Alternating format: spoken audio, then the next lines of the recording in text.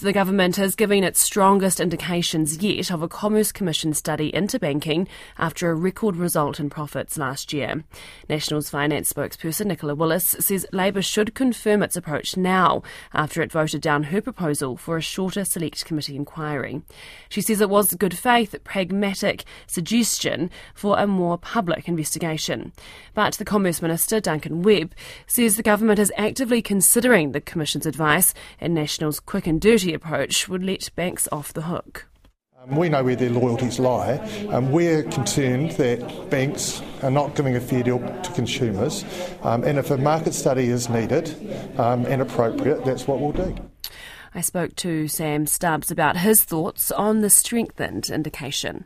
Look, I think this is entirely appropriate. I mean, people have been calling for it since the Haynes Royal Commission in Australia since 2018. So what we've seen since then is a steadily rising profits of the banks over here, including in tough times that we've just seen. So it feels appropriate, and I think it feels particularly appropriate that it's been done by an independent panel. This is their job. The Commerce Commissions is what they do. There'll be experts looking at it thoroughly and properly.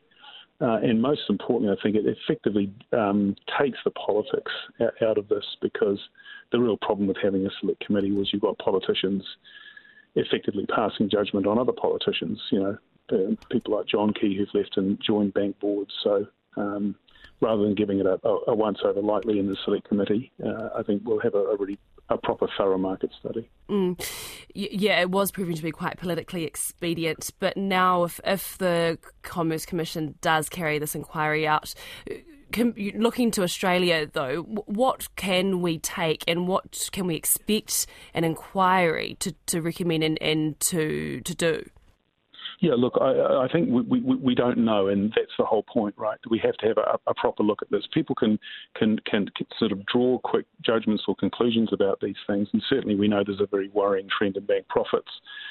But only the Commerce Commission will be able to really deep dive and find out what is the cause of all this, what are the problems, and then come up with a series of recommendations to actually change things. So if you have a look at this in Australia, they had a really deep dive, and if you think about one really big thing that changed in Australia is it effectively it meant open banking arrived in Australia a lot faster. So who knows what the Commerce Commission will come up by way of a set of recommendations, but certainly what will happen is once they come out with those, the politicians of the day, whoever is in government, is going to be under a lot of pressure to enact some of those, because it will have been a very thorough, independent investigation and a series of recommendations about what needs to be done to fix it. So the politicians will be under the spotlight.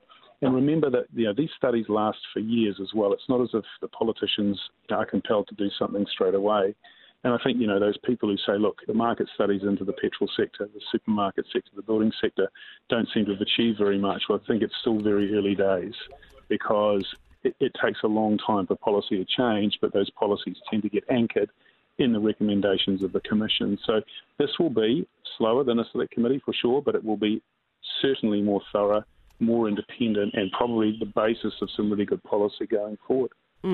Obviously, we've seen the KPMG report out today, which shows us banks have made that record high, $7.2 billion in profits last year. To put that into context, that's 17% higher. Obviously, ministers would have had eyes over that particular report. Do you think that's just been a prompt? The timing of the bank profits this year is, of course, sort of really rubs with those in politics, our politicians clearly, but also ordinary New Zealanders. I mean, we're all doing it tough at the moment. And the banks are choosing to make these profits. There's not something that's forced on them. They make the decisions about what they charge in mortgages and pay in term deposits, which means that they're obviously compelled to make more profits. And of course, we want solid, healthy banks. We want them to be profitable, but it's getting to the point now where it seems to be, crazy profitable. I think New Zealand's the only country in the OECD where the four most profitable companies are banks. It's highly unusual, and not only are they more profitable, they're significantly more profitable. I mean, the profit of the fourth biggest bank in New Zealand is almost twice that of the fifth biggest company. So it's absolutely huge. All four of them made more than $1 billion of profit last year. So it's time to have a look. It's entirely appropriate that we do. It's unsurprising that the politicians are now responding to what I think is a general sort of public outcry about an industry which is making about $1,950 per person per year, and including kids. It's a huge amount of money. That was KiwiSaver provider Simplicity Director Sam Stubbs.